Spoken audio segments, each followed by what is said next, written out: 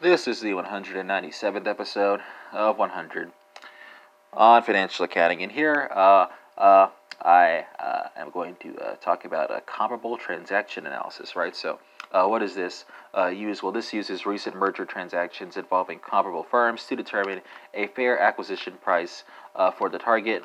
Here, the IB or P analyst must identify relevant merger transactions, apply multiples of the target firm, and calculate relative valuation metrics based on complete deals. What are some advantages of comparable transaction analysis in the M&A space? Well, there's no need to estimate the takeover premium separately because it is built into the transaction prices used to calculate valuation multiples. Actual and recent transaction values are used in deriving the target's value, and it reduces litigation risk because the valuation methods are similar to recent comparable transaction prices. What are some disadvantages of comparable transaction analysis? Well, recent transaction prices can be influenced by market conditions.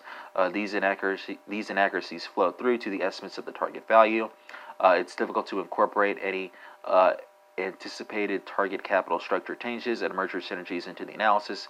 And if there is a lack of recent and relative transaction data for firms in the same industry, this can force the analyst to use data from related sectors, so sectors that are related but yet not quite the sector that the M&A is occurring in, and the result is that the value derived from the target may not be all that accurate, right?